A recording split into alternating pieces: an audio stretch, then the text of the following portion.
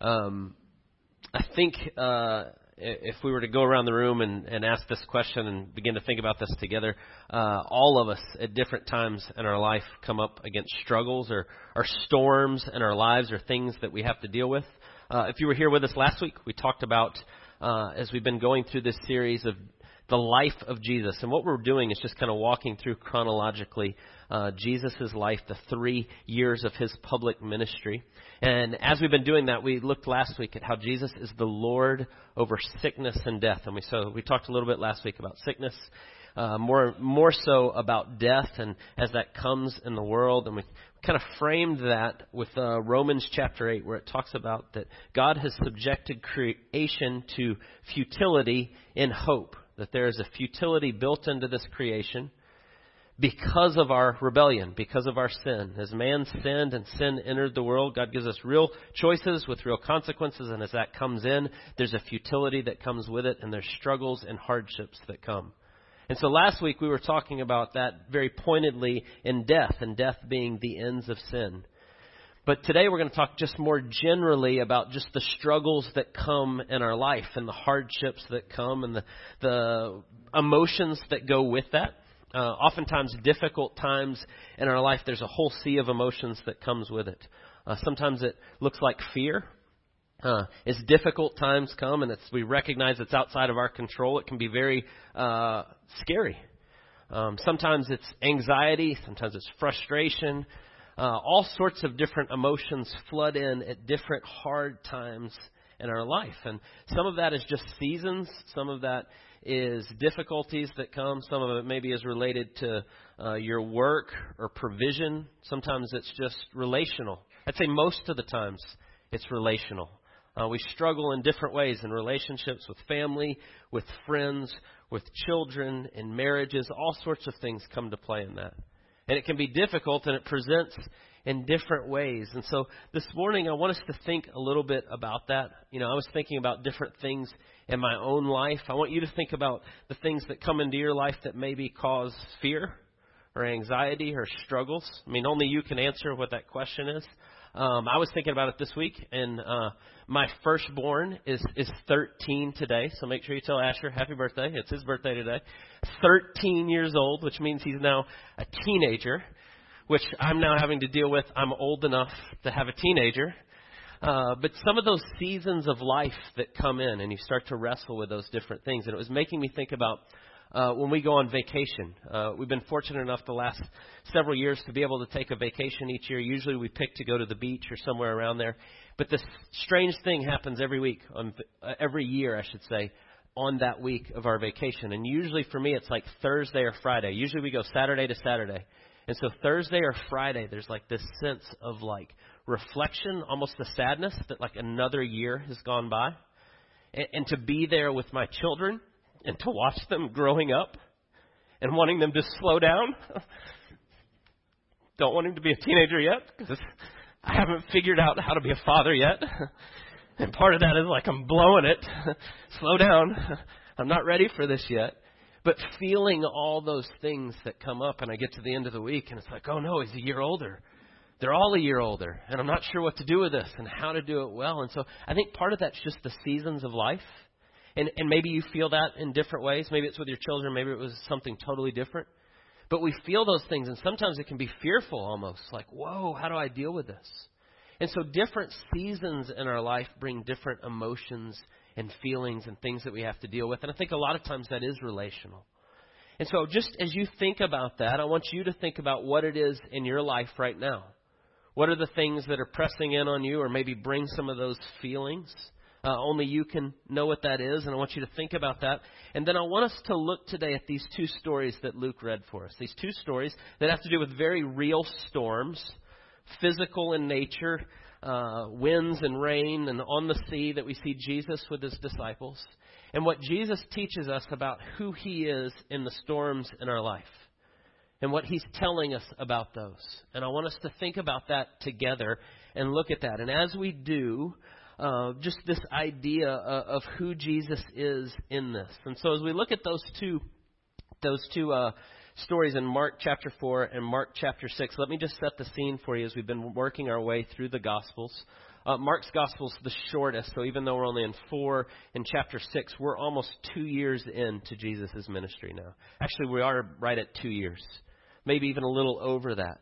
And so we've been saying each week, if you've been with us, the life of Jesus, first year is kind of the year of introduction or obscurity. A lot of people don't know who Jesus is at the beginning.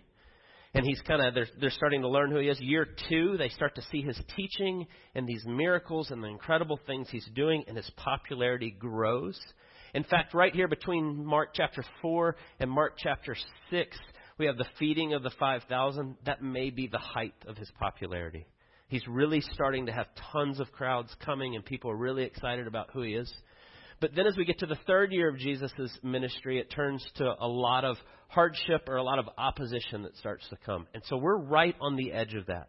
In fact, if you read through the Gospels and you read through chronologically, a good way to do that, if you've never done that before, there's a book called The Harmony of the Gospels. Thomas Gundry and I forget the other author's name that put it all together. It's a great way to read through that, and I've been using that a lot in my study for this series. And so I just point you to that. It's a great resource if you've never done that before, but it puts all the Gospels together chronologically. And what happens here in this time between Mark 4 and Mark 6, 2 years in, there's some people, some religious leaders that are starting to get pretty upset with what Jesus is saying and what he's doing. And we have the first public confrontation where they call him a heretic, and they start to say he's blaspheming, and they start to come at him. And so you're starting to see kind of the thunderclouds gathering for the 3rd year of his ministry. Right? Oh, that's perfect. Dennis said it's going to rain. You should work that into your sermon, right? So the thunderclouds are gathering because it's the 3rd year of the sermon of Jesus' ministry, right? So it's the 3rd year and it's coming, right? And so that's just the life of Jesus. Yeah, it'd be perfect if it started raining right now. But you see this in Jesus' life coming through. And so we get to this point in Mark 4 and Mark 6, and we're going to see these two pretty famous stories of one, Jesus walking on the water, Jesus being in the boat with the disciples, and the other, and these storms come. And so here's the way I want us to look at these 2 stories. What does Jesus tell us about, or what does he identify here as kind of the source of our fear or our struggle in those storms in our life? And he's going to show us real clearly. And then secondly, what does Jesus say or do to answer this? And then lastly, as we think through the things that come in our life and the difficulties of those seasons, how do we continue to trust him in the midst of that? All right, so let's start first with just this question. What is at the heart of the fear or the struggle when those hard times comes? And so when we look at these 2 stories, they're very similar. Both take place on the Sea of Galilee. Both have to do with Jesus and his disciples, many of which are fishermen. If you know this about his disciples, this is kind of their area where they live and they work and they spend their time. On this sea, if you don't know anything about the Sea of Galilee, it's about 15 miles north-south, about 7 miles across, so it's not real big. But where it is, in this place right there just north of Jerusalem, is it's in such a place that the weather can change dramatically on the Sea of Galilee because of the mountains that are there and the way the wind comes together. And so what can happen is, even as an experienced fisherman, you can go out there and be doing your thing, and then all of a sudden these storms can come out of nowhere. And so this is where they spent a lot of their time, but they were very used to this.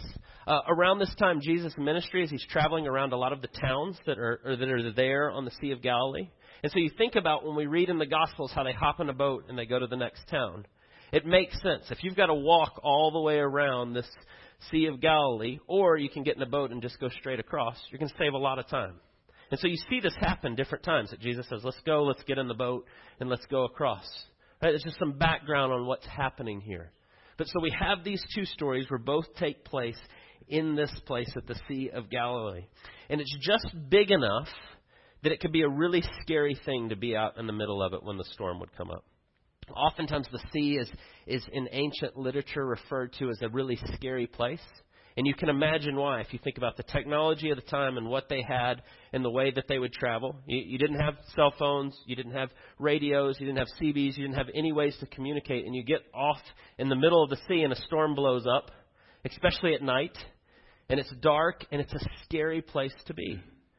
And so all of that is kind of background to what we read here. But let's look at these 2 stories together. And I want you just to notice the similarities there and what Jesus says to them in both. So let's start with Mark chapter 4. I'm going to jump in at verse 36. And leaving the crowd, they took him with them in a boat, just as he was, and the other boats were with him. And a great windstorm arose, and waves were breaking into the boat, so that the boat was already filling. But he was in the stern, asleep on the cushion. And they woke him and said to him, Teacher, do you not care that we are perishing? And he awoke, and he rebuked the wind and said to the sea, Peace, be still. And the wind ceased, and there was a great calm. And he said to them, Why are you so afraid?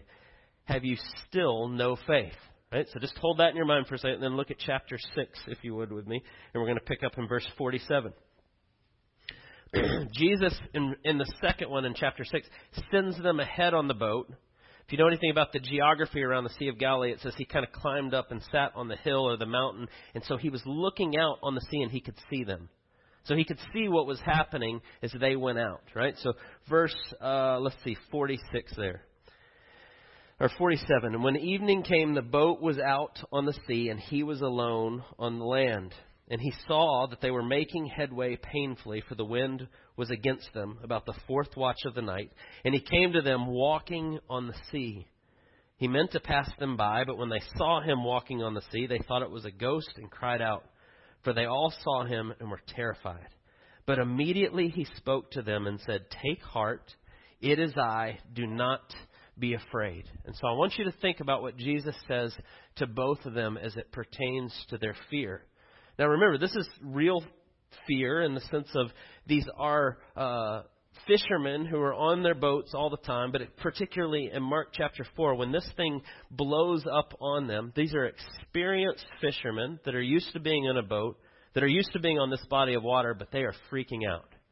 This is not people that don't know what they're doing. They know what they're doing, and they're going, we're going to die.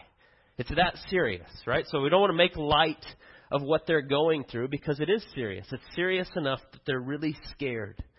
But in both situations, as it pertains to their fear, Jesus says, first in chapter 4, he says to them, Why are you so afraid? Do you still have no faith? And then in chapter 6, he says, Take heart, it is I, do not be afraid. So in both instances, he tells them not to fear. But I want you to see the connection he makes to their fear, because what he's saying to them is it has to do with their lack of faith in who Jesus is. In both instances, right? Because the first one he says, do you not have any faith? And I think what he's saying, or the clear connotation there, is if you did, you wouldn't be afraid. But then when you read in chapter 6, he says, Take heart, it is I, right? It's me, Jesus. I'm here, and so since I'm here, don't be afraid. And so in both instances, he's pointing them to an issue of lack of faith, and it's lack of faith pertaining to who Jesus is. And he's saying that in both ways. And so I want you to think about what he's saying and what Jesus says elsewhere when we start to think about this. Immediately, in my mind, when I start to think about fear or anxiety or the struggles we have over the things in life, my mind immediately goes to Matthew chapter 6. Matthew chapter 6 is Sermon on the Mount. Right in the middle of it, Jesus has this whole section on don't be anxious for anything. You know that passage, what he says is don't be anxious for anything. And he says not even your life, not what you wear, not your provision, not any of those things. And he gives us a couple reasons. One's very practical. The first is he says don't be anxious for anything because it doesn't help. He says it doesn't add any time to your life. It's not actually going to get you anywhere, so don't be anxious. But then the next thing he says is he says don't be anxious. And he says look at the birds in the air and the flowers on the field, and I take care of every one of them, and I love you much more than that, and I will take care of you. And Jesus points us to when we become anxious and we become fearful and we begin to struggle with the things in life to look to him, that he's in control of all of it. He says you don't have to fear and you don't have to be anxious because I'm in control of it. But here's the problem that we have, all of us, every single one of us at different times. Even if you're a Christian and you're putting your faith in Jesus and you say, I love Jesus and he is my Savior and I'm clinging to him and all that I have, there are different times in our life that we are unbelievers. I don't know if you've ever thought about that. I'm not saying you're not a Christian. I'm not saying you're not saved. You're not in this relationship, that you're not indwelt by the Holy Spirit. I'm not saying that. I'm saying even in those times, there are moments when the circumstances of life press in on us and we begin to live out of unbelief rather than belief. The circumstances of our life get so close and they're so real and they're pressing in on us, or so we feel. And so we operate in unbelief in those moments. And we need to recognize that all of us at different times are tempted not to believe what is true about who God is and who we are in light of Him, and to live as unbelievers. And that's exactly what's happening in these two episodes. Jesus shows up and He says, "Where is your faith?"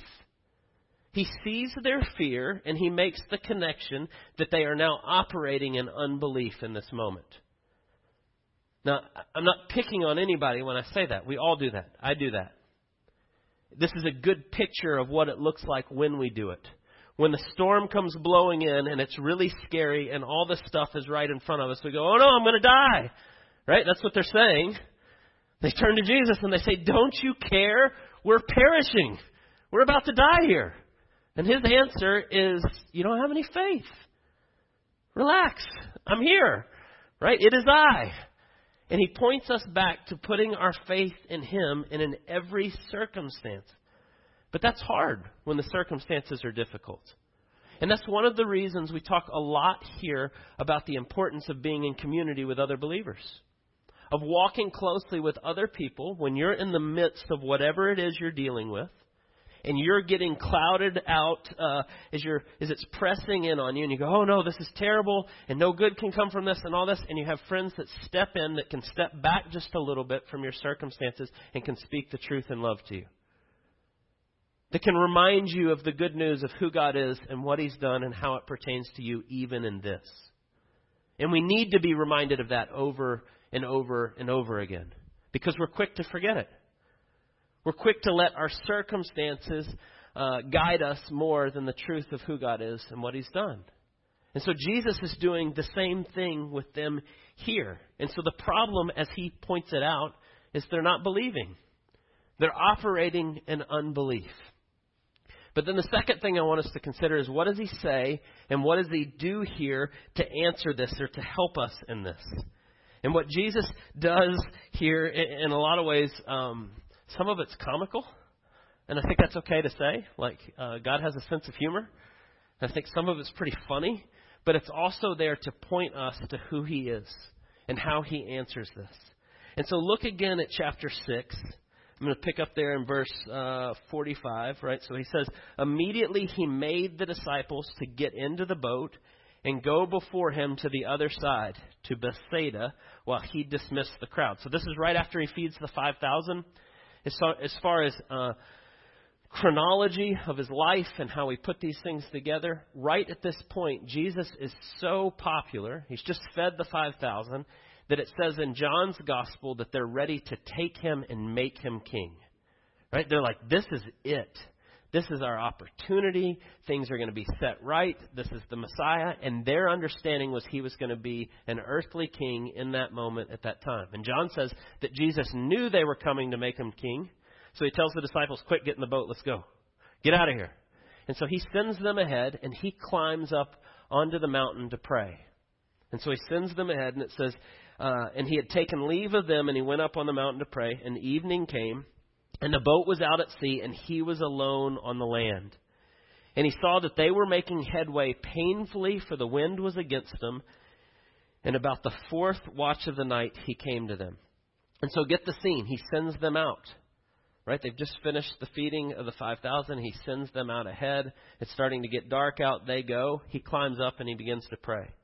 And it says the winds are blowing, and the sea is rough, and they're out there struggling, and He's watching.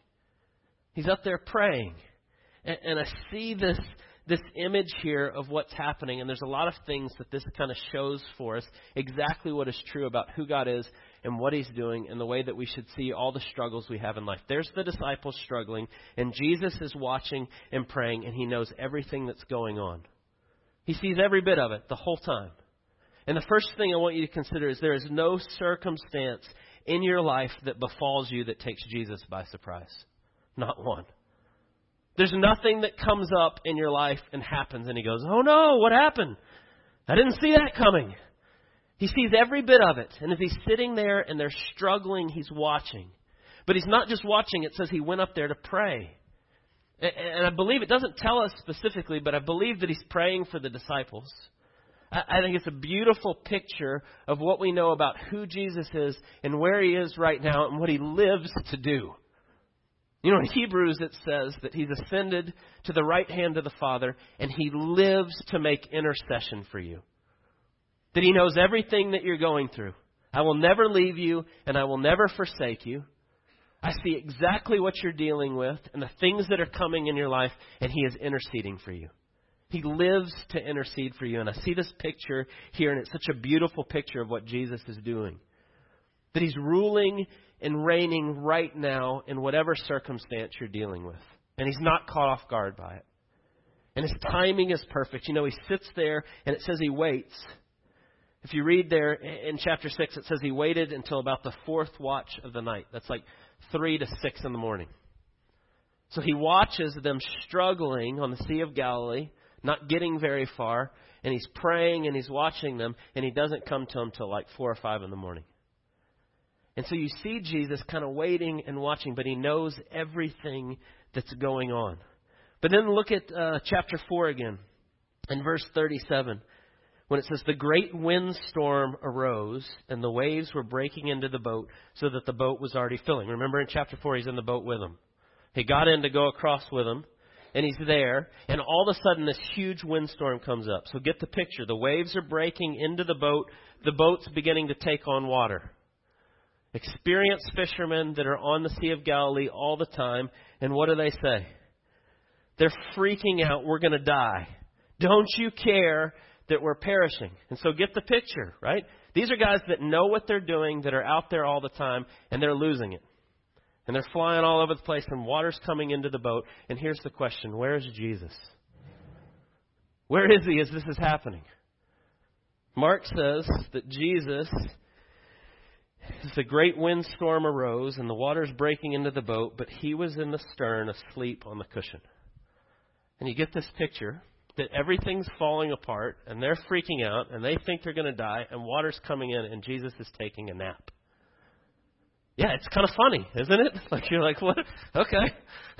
Like, where's Jesus? Oh, he's sleeping.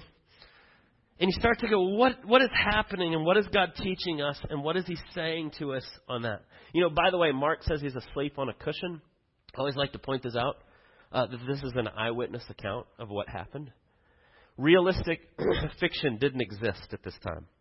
And so the fact that Mark says he was asleep in the stern on a cushion and these details are there, no one had ever thought to make up details to make your story seem more realistic. It wouldn't happen for another 1,500 years. The reason he says he's asleep on the cushion is because it was Peter's eyewitness account and he saw him asleep on the cushion. It's pretty awesome when you stop and think about it, but that's kind of a side note. But there he is, asleep on the cushion in the stern. And God has a sense of humor. They think everything's falling apart and Jesus is taking a nap. And I want you to think about that. The things that we often press in on our life and we say, it's all falling apart. And don't you care that we're perishing? And Jesus is there. I got this. He's not even breaking a sweat. Right? They wake him up and he stands up and he says, stop. And it all stops. And he goes, what are you afraid of? And you start to get this image of who Jesus is and why he says, do you not have any faith? And it's almost humorous, but it's a beautiful picture of how in control God is. That in the midst of when they think they're dying, that he can be sleeping. Or if you look at chapter 6, which I think is even funnier if you really stop and think about it. In chapter 6, they're struggling, and the winds and the waves, and finally at 4 or 5 in the morning, he gets out and he comes out to them, and the way he gets to them is he walks on the water. Just think about the image of that alone. The sea is a really scary place at night, right? It's pitch black. There's waves and winds. You can't see the shore. You're out there all by yourself. You're fighting this, and all of a sudden he comes strolling out, walking on the water. Right? Which just goes back to John 1, what we said the very first week. Jesus is the creator of all things. Everything exists by the power of His Word, as it says in Hebrews 1. For Jesus to walk on the water is not a big deal. He can do that. But here's the part that I find pretty funny. As He comes walking on the sea, He comes out to them. They were making, this is verse 48, they were making headway painfully, for the wind was against them. And about the fourth watch of the night, He came to them walking on the sea. And this is where we get, He meant to pass them by, but when they saw Him walking on the sea, they thought it was a ghost and cried out. For they all saw Him and were terrified, so they all start freaking out, right? But here's the part I want you to get. Jesus goes walking out on the sea in the middle of this, and His plan was to walk by. Yeah, it's funny. He was just going to be like walking past them. What's up, guys? I'll see you on the other side, right? Like He sent them out ahead. I'll meet you there. And you're like, what is happening? So here they are freaking out, and they're struggling, and they're fighting the waves, and Jesus comes strolling by, and He says, hey, and then they get all upset, think it's a ghost, they freak out, and then He gets in the boat, and when He gets in the boat, everything stops. Right? But before He gets in the boat, notice the chronology there. He says, take heart, it is I, do not be afraid. It's before the wind stops. He's standing on the water. They're freaking out. They think it's a ghost. And He says, there's nothing to be afraid of. And He gets in the boat and everything stops. You know, in John's gospel, it says He gets in the boat and they were immediately to the other side. And you're like, I don't know exactly what happened there. But basically, Jesus got in and everything was fine. And so I want you just to think about those images there and that picture and what it is that Jesus is showing us and teaching us. When things seem really, really hard and really scary for us, it's not hard for Jesus at all. He can be asleep on the cushion. He can be strolling on the water. He can be sitting up there watching, but He's got all of it under control. And in those moments where they're really struggling and they think they're going to die and it gets to that place, He steps in and He says, I got this. And so when we start to think that things are out of control, and maybe sometimes it seems like He's absent, you go, why is this going on for so long? Maybe you feel that way. Right? I mean, I'm sure they felt that way at 3:30 when they had been fighting the waves for hours. Where is He? And then He shows up. Maybe you're in that right now. Maybe you're in the 3:30. Right? Maybe that 3:30 are those 3 or 4 hours or 3 or 4 months. Or maybe it's 3 or 4 years. Or maybe it's a really long season that you're struggling.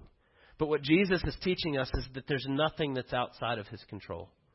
There's nothing that He doesn't know that's going on, that He doesn't have completely under His control in every way.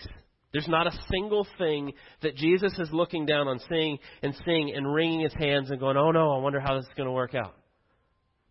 And I don't say that to make light of what you go through or what you are going through or what you're dealing with. But Jesus is sovereign over every single bit of it. And He's showing us, even as He walks on the water, even as He stands in the middle of the storm and He says, stop, and it all stops. Can you imagine that scene? The waves are breaking and the lightning and the storm and all of this stuff. And He says, stop, and it says the sea goes still. And if you've ever seen a huge storm and then it stops, usually the water is still pretty choppy for a while. But Jesus says stop, and it all stops. It stops in an instant. And He's showing us that if you understand who He is and what He's come to do, that you don't have anything to fear. Nothing at all. In any circumstance, in any way. When He says, take heart, it is I, don't be afraid. And so you think about the things that come in your life and the struggles that are there. And I think there's a good question that comes with this if we're really thinking about it. And it probably comes very quickly if you're in the middle of one of those times. Is why does He do it like this? Why does He wait? Or why does He wait as long as He does? Or why is He working it out just like this? I would rather Him just come quickly. He's Lord over all, and I trust Him and I believe it, but why doesn't He do it faster? And those are good questions. And they're natural questions that come in the midst of those difficult times. Why does He wait here until it's 4 a.m. to walk out to them? And there's a couple things that I want us to consider. And one is this. When we ask, why is he letting us go through this, whatever that is, why like that? That God uses the storms in your life to shape us and to draw us and to point us to him. That's what we talked about in Romans 8 last week. That the futility that is built into creation, that he has placed on creation, he says he subjected creation to futility in hope. To point you to your need for him. To rest in him. To seek him in the midst of those times. And the truth is, when things are good, it's easier for us to forget God. It's easier for us to become complacent. And so sometimes allowing us to feel that is to draw us back to him in those struggles. But then the next question goes, but man, that seems pretty harsh. Or why does it have to be like that? Or why do those struggles have to be so long? Or when is this ever going to resolve? And the second thing that I want us to end with and think about is that there are times when we don't understand his timing. And be honest with you and as clear as possible, there are going to be times in your life when it's hard and it's going to seem to go on longer than you think it should, and you're going to wrestle with it and you're going to struggle with it and you're going to go, why like this? And there's not going to be the clear answer. But the Bible tells us God is working for your good and his glory, and he's going to use all of it, but you may not see it.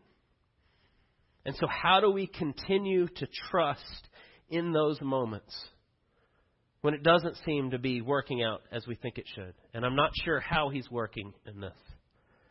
And I think the answer when we begin to think about that is there's a profound resource when we look to Jesus and what he's done in his life and what he's done for us. As Jesus enters into time and space and what he's come to do, he knows everything that we go through. He's been tempted in every way that we are. But there's a striking parallel in this story with another story in the Old Testament. And I think when we see it, it helps us to understand and to trust him in the midst of those storms. I was reading this week in Tim Keller's book called The King's Cross. I think it has a different title now, if you go look for it. But he wrote a book on the Gospel of Mark. And I was reading what he wrote for Mark chapter 4 and some of the things he says there. And he makes this parallel between a story in the Old Testament, the story of Jonah, and of Jesus here in Mark chapter 4. And he says it this way. I was trying to figure out how to get it across, and I said, you know what? He says it way better than I could, so I'm going to let him say it. Right? So Keller says it this way. Both Jesus and Jonah were in boats that were overtaken by storms. Both Jesus and Jonah were asleep. In both stories, the sailors woke up the sleeper and said, we're going to die. So if you know the story of Jonah, he's running from God, and he gets on this boat, and the storm comes up. And when he recognizes the storm is because of his disobedience, he tells them. He lets them know. Right? So you know the story. Maybe you know the story of Jonah. But then it says, in both cases, there was a miraculous, divine intervention, and the sea was calmed. Further, in both stories, the sailors then became even more terrified than they were before the storm was calmed after it was. And so two almost identical stories with just one difference. In the midst of the storm, Jonah said to the sailors, in effect, there's only one thing to do. If I perish, you survive. If I die, you will live. So in Jonah, he says, you need to throw me overboard. Right? This is because I am running from God and I recognize that, so throw me over. And they go, okay. And they throw him over and he gets swallowed by a fish, right? You know the story of Jonah. And so they throw him into the sea, which doesn't happen in Mark's story, or does it? I think Mark is showing that stories that aren't actually that different when you stand back a bit and look at them with the rest of the story of Jesus in view. Jesus says in Matthew that there is one greater than Jonah, and he is here, and he's referring to himself as the true and better Jonah. And what he meant when he says this is someday I'm going to calm all storms. I'm going to still all waves. I'm going to destroy destruction. I'm going to break brokenness, and I'm going to kill death. And how can he do that? He can do it only because when he was on the cross, he was thrown willingly into the ultimate storm under the ultimate waves, the waves of sin and death. And Jesus was thrown into the only storm that can actually sink us, the storm of eternal justice and what we owe for our wrongdoing. And so when Jesus came And he willingly said, I will go to the cross and I will lay down my life and I will take your sin upon myself. He defeated the only thing that you need to ever be afraid of, being separated from God because of your sin. And Jesus came and he did it. And he completed it once and for all. And he laid down his life for us. And he came and he experienced all the suffering and the heartache and the hardship. And he took on the wrath that we deserve and emptied it of his power, that by grace, through faith, there is nothing that you ever have to be afraid of. Even if you lose your life. Even if sickness comes. Even if you walk out of here and you get run over and you die today. There is nothing to fear because Jesus has defeated sin and death. And if they're on the boat and they look at him and they say, do you not care that we're perishing? He says, you don't have any faith. I'm here. It's okay. I've got you. And so there will be times when you go through things that you don't understand. And you go, I don't know how this works out. And I don't know how it's going to be good. But you can trust Jesus because of who he is and what he's done and what he's accomplished on the cross. Even in those moments when we don't understand, he knows what you're going through.